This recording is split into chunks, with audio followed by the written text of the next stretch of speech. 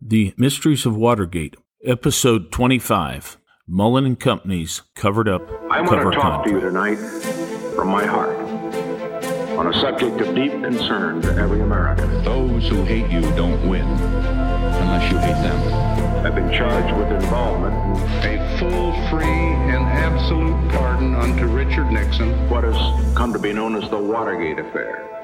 I'm John O'Connor, author of Postgate, How the Washington Post Betrayed Deep Throat, Covered Up Watergate, and began today's partisan advocacy journalism. Throughout this podcast series, we have spoken to the hidden status of PR firm Mullen and Company as an entity that provided cover for covert CIA agents. Needless to say, an undercover agent must have a cover under which to work. Mullen provided that cover in Watergate by hiring Howard Hunt as a purported copywriter. As an earlier episode notes, the American public never learned from the Post during Watergate of Mullen's status as a cover company, which, to be sure, was by its very nature intended to be kept under tight wraps. How important was it that the public know of Mullen's covert role?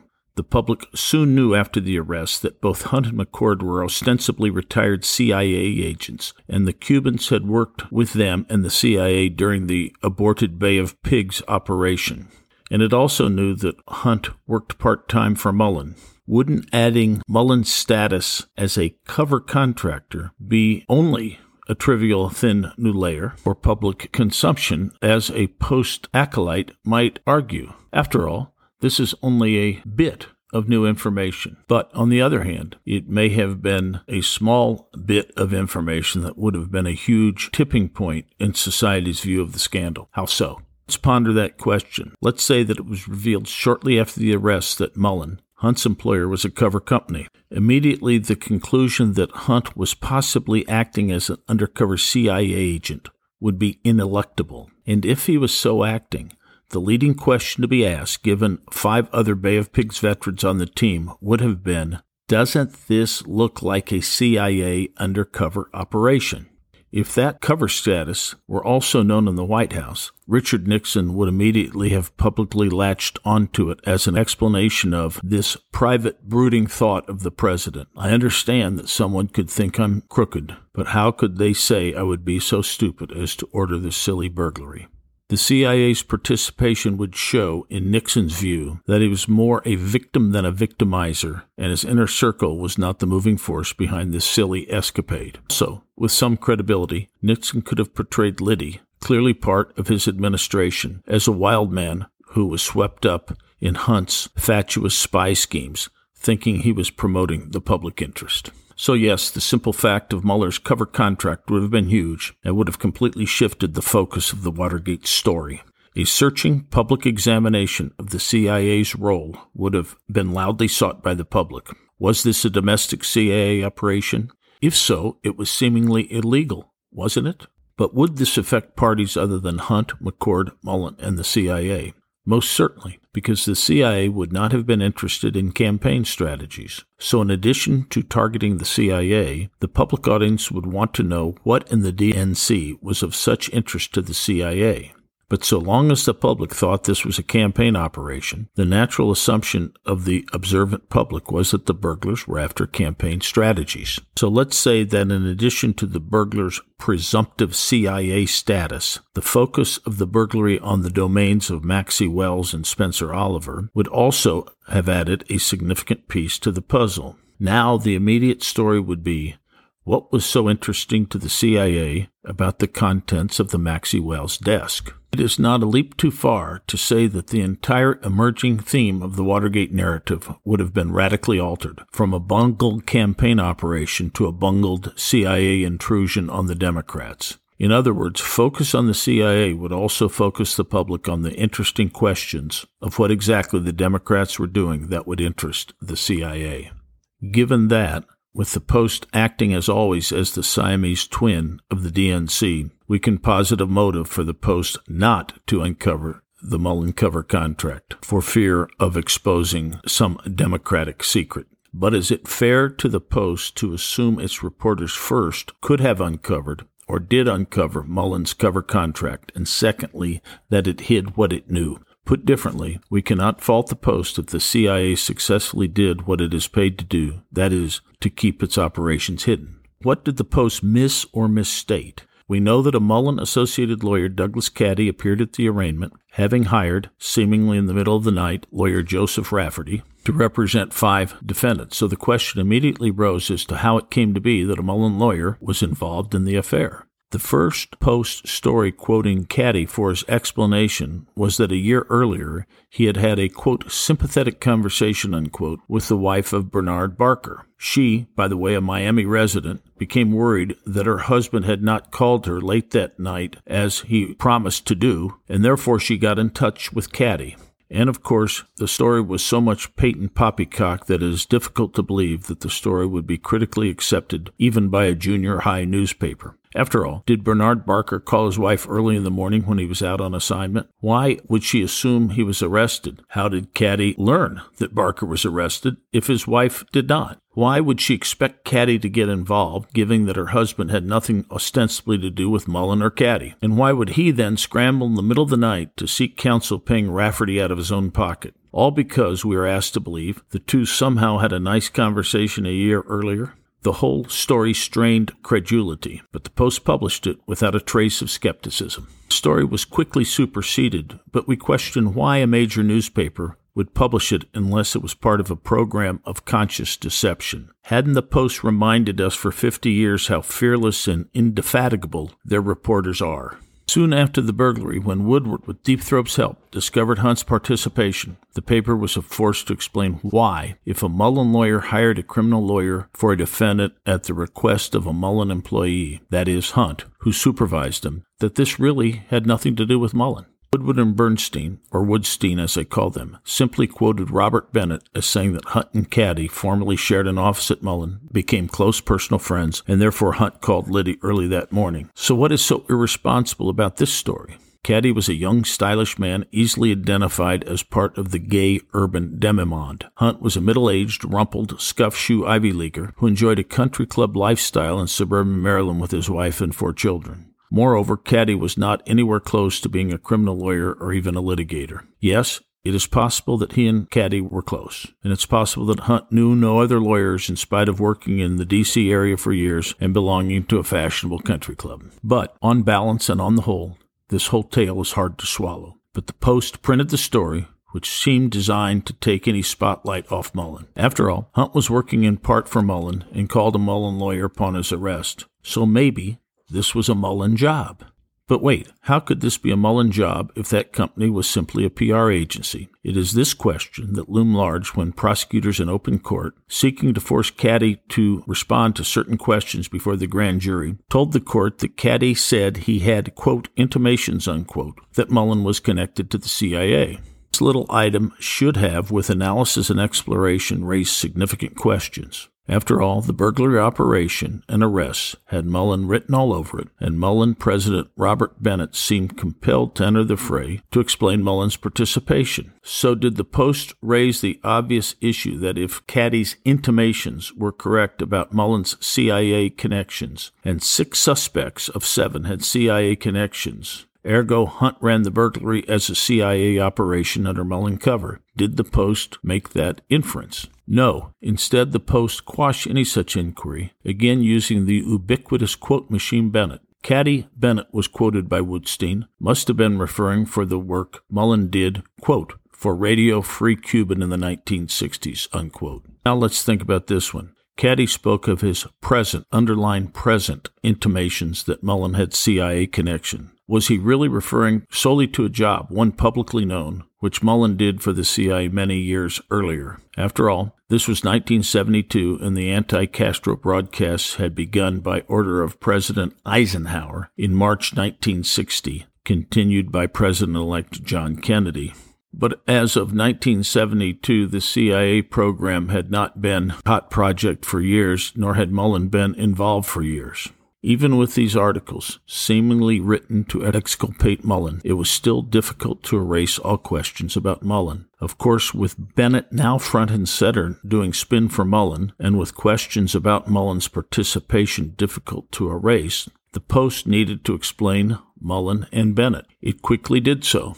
announcing in a headline story by Woodstein that Bennett was a Nixon campaign fundraiser. The story now seemed to explain Mullen's wide presence, that is, as a political crony and supporter of the president. The Post reported that Bennett put together, quote, dummy, unquote, organizations through which he made for certain donors contributions to the Nixon campaign.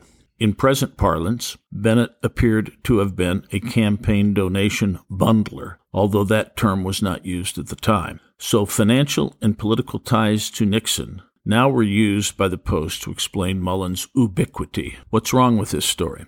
Well, it's missing a key fact known to the Post. Bennett did not perform this fundraising function for a wide swath of Nixon donors, as is typical with, quote, fundraiser, unquote. Such, by way of reference, Kenneth Dahlberg was, who supplied some of the money that the burglars used. Rather, Bennett did this for one big donor only. That one donor was one Howard Hughes, the reclusive billionaire widely known throughout America. But the Post never disclosed Mullen or Bennett as connected to Hughes, especially in regard to fundraising. Why is this non-disclosure significant? Because by 1972, the strong association of Howard Hughes with the CIA was an open secret among the cognoscenti, especially those in Washington, D.C. His longtime aide from 1955 to 1970 was Robert Mayhew, who was simultaneously associated quite publicly and quite strongly with the CIA, mainly through Mayhew's detective agency. Clearly, Hughes had strong, well-known, long-lasting CIA connections. In other words,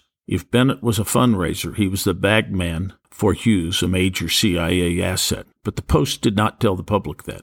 Reporting that fact would again point to Mullen as connected to the CIA. Please recall that in addition to being involved in funding anti-Castro operations, after the dictator came to power, Hughes also helped the CIA raise the sunken Soviet ship, the Glomar Explorer, beginning in 1968, a project, we hasten to point out, which would not have been publicly known and perhaps not known to the Post in 1972. So the listener might conclude that the foregoing is merely a circumstantial indictment of a paper which won a Pulitzer Prize for this very reporting. This case would be much better if at least one set-in-stone marker of Mullen's CIA connection was shown beyond circumstantial suggestions we have thus far been making. In response, we'll provide one such set-in-stone marker. On June 21, 1972, in response to the astute query from the FBI as to whether Mullen was connected to the CIA, the agency detailed the cover contract it had with Mullen. This meant that Mullen hired CIA agents, giving them ostensible cover as Mullen PR employees. This arrangement would certainly suggest that Howard Hunt was such an agent under Mullen cover as a copywriter. Because of its sensitivity, it was difficult to believe that the top CIA brass would share this information with its street agents, or at least not all of them. So Woodstein would not reliably use their many special agent connections at the lower levels of the Bureau to ferret out this cover contract. But wait. Hasn't Woodward for 50 years ballyhooed his close, significant relationship with one Deep Throat? Until the world discovered Deep Throat's identity in 2005, most speculated that this gold-plated source was a disillusioned, conscience-stricken White House official. But now that we know that Deep Throat was the FBI's number 2, Mark Felt, in charge of the Watergate investigation, wouldn't Felt have been a ready source for Woodward of Mullen's cover status, which Felt clearly knew by June 21, 1972, if not earlier? In other words, because Woodward was so close to Mark Felt, wouldn't Woodward have learned early on that Mullen was a cover contractor? Mullen has emphasized that Deep Throat would never steer him wrong. So certainly if Woodward told Felt he suspected Mullen to be a cover contractor for the CIA, it is hard to believe that Felt would not have at least encouraged Woodward on that question, in effect confirming Mullen's status. So Woodward would have had Felt's encouragement and confirmation if he asked for it, as Woodward made clear in All the President's Men. Astute observers might quibble with our suggestion in two ways. First, the matter involves national security, and therefore perhaps Deep Throat would not have been as easily and readily willing to convey that information. Secondly, such a tip would point to the FBI as a source, since the White House would not have had this memo from the CIA, but the FBI would have. Since Deep Throat was wary of pointing to the FBI, perhaps prudence would have dictated him keeping this information from Woodward. But both objections are overcome by CIA documents reflecting inquiries to Mullen from Sandy Smith, a close friend of Felt's, and a frequent recipient of his tips. Smith called Robert Mullen on February 21, 1973, and then visited the Mullen offices again to talk to Mullen on February 22, 1973, asking about whether there was in fact a cover contract. It appeared from Mullen's report to the agency on Smith's overtures that someone in the Bureau had clearly disclosed the essence of the memo that it had sent earlier on to the Bureau, and perhaps had read at least some of it to Smith. We know this from agency documents produced years later through Freedom of Information Act requests. Clearly, the agency concluded after debriefing Mullen that Smith had been told of the agency's disclosure to the FBI, but just as clearly, he had not been given a copy of the document and had not been told of everything in it. This wise restraint by Smith's FBI source had Felt's M.O. written all over it. Mullen refused to confirm to Smith, and Time magazine published nothing about the cover contract. So, both objections we raised are overcome by the agency's own analysis. Clearly, the agency concluded quite rationally Smith had been told by someone in the FBI of the memo, because only the FBI and only its top officials would have seen the memo from Mullen. The leaker was not worried about the FBI being fingered. More significantly, we can point to Felt as the leaker because he is the only top official that survived Patrick Gray's earlier purge of officials suspected of leaking in the fall of 1972. And if Felt had given several other key tips to Smith, a longtime friend, several right around the end of February 1973, when Smith was making inquiries of Mullen, it is logically inferred that Felt gave this tip to Smith. So is it reasonable to conclude by strong circumstantial evidence that Woodward had the same information as Smith had, or would have had it if he sought it from Mark Felt? We think so. But of course, it appears that Woodstein stayed far away from this issue, so much that we can now conclude that there was an intentional suppression of this information by the purportedly dogged Woodstein. Perhaps we might infer on orders from their superiors. This imputed scenario is very close to being as ironclad as circumstantial knowledge can go. Woodward had a close contact who knew all about Mullen's cover contract, a source that told Woodward he would never be untrue to him. But we even have a stronger piece of evidence. In a CIA memorandum from CIA case agent Eric Eisenstadt to the Deputy Director of Plans for the CIA, summarizing reports to the agency from Bennett, this document of March 1, 1973, recounts a July 10, 1972 debriefing of Bennett. This was just 23 days after the arrest. In this report, Bennett is summarized as saying that he made a deal with Woodward, whereby in exchange for stories from Bennett, a suitably grateful Woodward would protect Mullen and Bennett. Bennett later, after July 10, did source two very lame pieces for Woodward, but what items would Bennett have been referring to as having been sourced before July 10? Only the lame cover-up articles where Woodstein quotes Bennett, which we have already referenced, pointing to the White House and away from Mullen. So a logical conclusion is that Woodward and the Post covered up Mullen's status not to protect Mullen per se, but rather for its own purpose, to protect the DNC, which would be so clearly implicated if the CIA connection would become apparent, logically leading to meretricious targets. In other words, the Post was covering up the story for its own purposes and that of the DNC with whom it was close, not to help the CIA. So as a former criminal prosecutor, I view the CIA memos of March 1, 1973 and the debriefing of July 10, 1972 as detailing a conspiracy of obstruction between Mullen and the Post, where the Post agreed to keep Mullen's CIA connections under wraps. CIA documents also, quoting Bennett again, detail a, quote, backdoor, unquote, approach to Joseph Califano's law firm, Williams, Connolly & Califano, which was handling the litigation by the DNC against the CRP. This approach to the law firm was admittedly to, quote, kill off, unquote, any revelations about Mullen that might come up in the DNC-CRP litigation.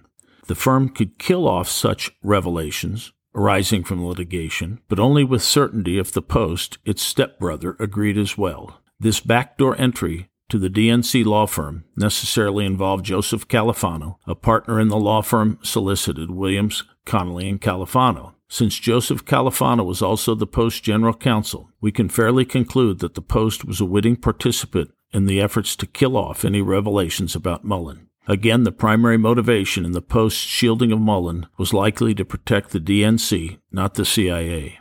All of this proves a solid case of Post dishonesty if we let it rest here. But there is certain Post reporting that is so palpably dishonest that no circumstantial leaps of inference are required. Because of some honest security officers for the CIA, certain documents were belatedly disclosed, some of which we have previously summarized, such as the burning of documents at McCord's home by Lee Pennington, documents which showed McCord's connection to the CIA. This tardily transmitted trove of documents resulted in a 49-page report by Minority Leader Howard Baker of Tennessee, appended to the 1,100-page report by the Democratic-controlled committee. This so-called Baker Report, among other stunning revelations, verified the Mullen cover contract, which would seemingly be applicable to Hunt, even though the CIA refused to hand over Hunt's files. It was too sensitive, the agency said. But to us, what is significant about the Baker Report is that it became a test of the newspaper's honesty. The Post could never claim that this information was not known to the paper, that is, the information disclosed in the Baker Report.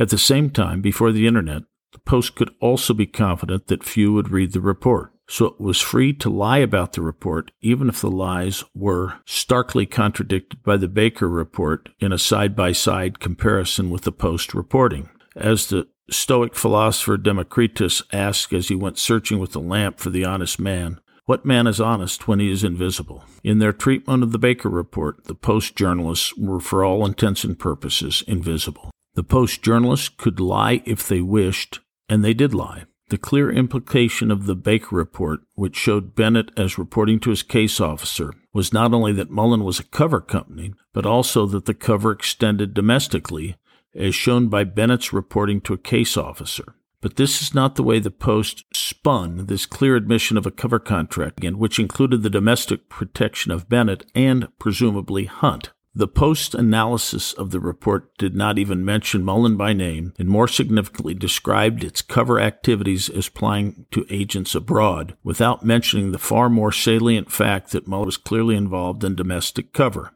We now quote from the Post news analysis by Lawrence Stern of July 2, 1972, detailing the key findings of the Baker Report. Quote, among other things, the report describes how the CIA used a Washington public relations firm as a cover for agents operating abroad. This analysis by the Post of the Baker Report was affirmatively false in many other particulars, but this one falsity, through concealment, is enough. When I say falsity, I refer to deceit through concealment. After all, agents operating abroad had nothing to do with Watergate. Wouldn't it have been full disclosure to tell the public that Howard Hunt's employer was a cover company which appeared to cover at least Bennett, and likely, by inference, Hunt? Hunt's file, we note, had not been given to the Senate. That in any case, it would have been helpful if the article mentioned Mullen by name as a cover contractor. That fact would have been highly significant to the public. Why, we ask, would the analysis, 2 years after the arrest, hide Mullen's name? By 1974, the public may have forgotten the early mentions of Mullen's name and its status as a PR agency. Why not mention Mullen as a cover contractor and remind the reader that Hunt and Caddy and Bennett were employed there? The Post concealed the truth here, and it is some evidence that it had been doing so for 2 years. So, if we combine the Post's seeming suppression of the facts showing first the Wells Oliver burglary target with, secondly, suppression that the burglary supervisor was likely an undercover CIA agent, or at least working for a company that had a cover contract, then we can safely conclude that these two instances of fraud by concealment had a huge deceitful impact on an important American historical narrative. To repeat, the Post could not even bring itself to mention Mullen's name as the agency which had the cover contract, nor did it mention that Hunt had worked for Mullen while burglary supervisor. If these were the only instances of fraud that the Post committed, they would suffice to convict the paper of a substantial cover-up of Watergate. But as we will show, there is much, much more. In these coming episodes about the reporting of the biggest political scandal in American history, we will detail a narrative of the most elaborately plotted, sustained, widespread, and significant fraud in journalistic history.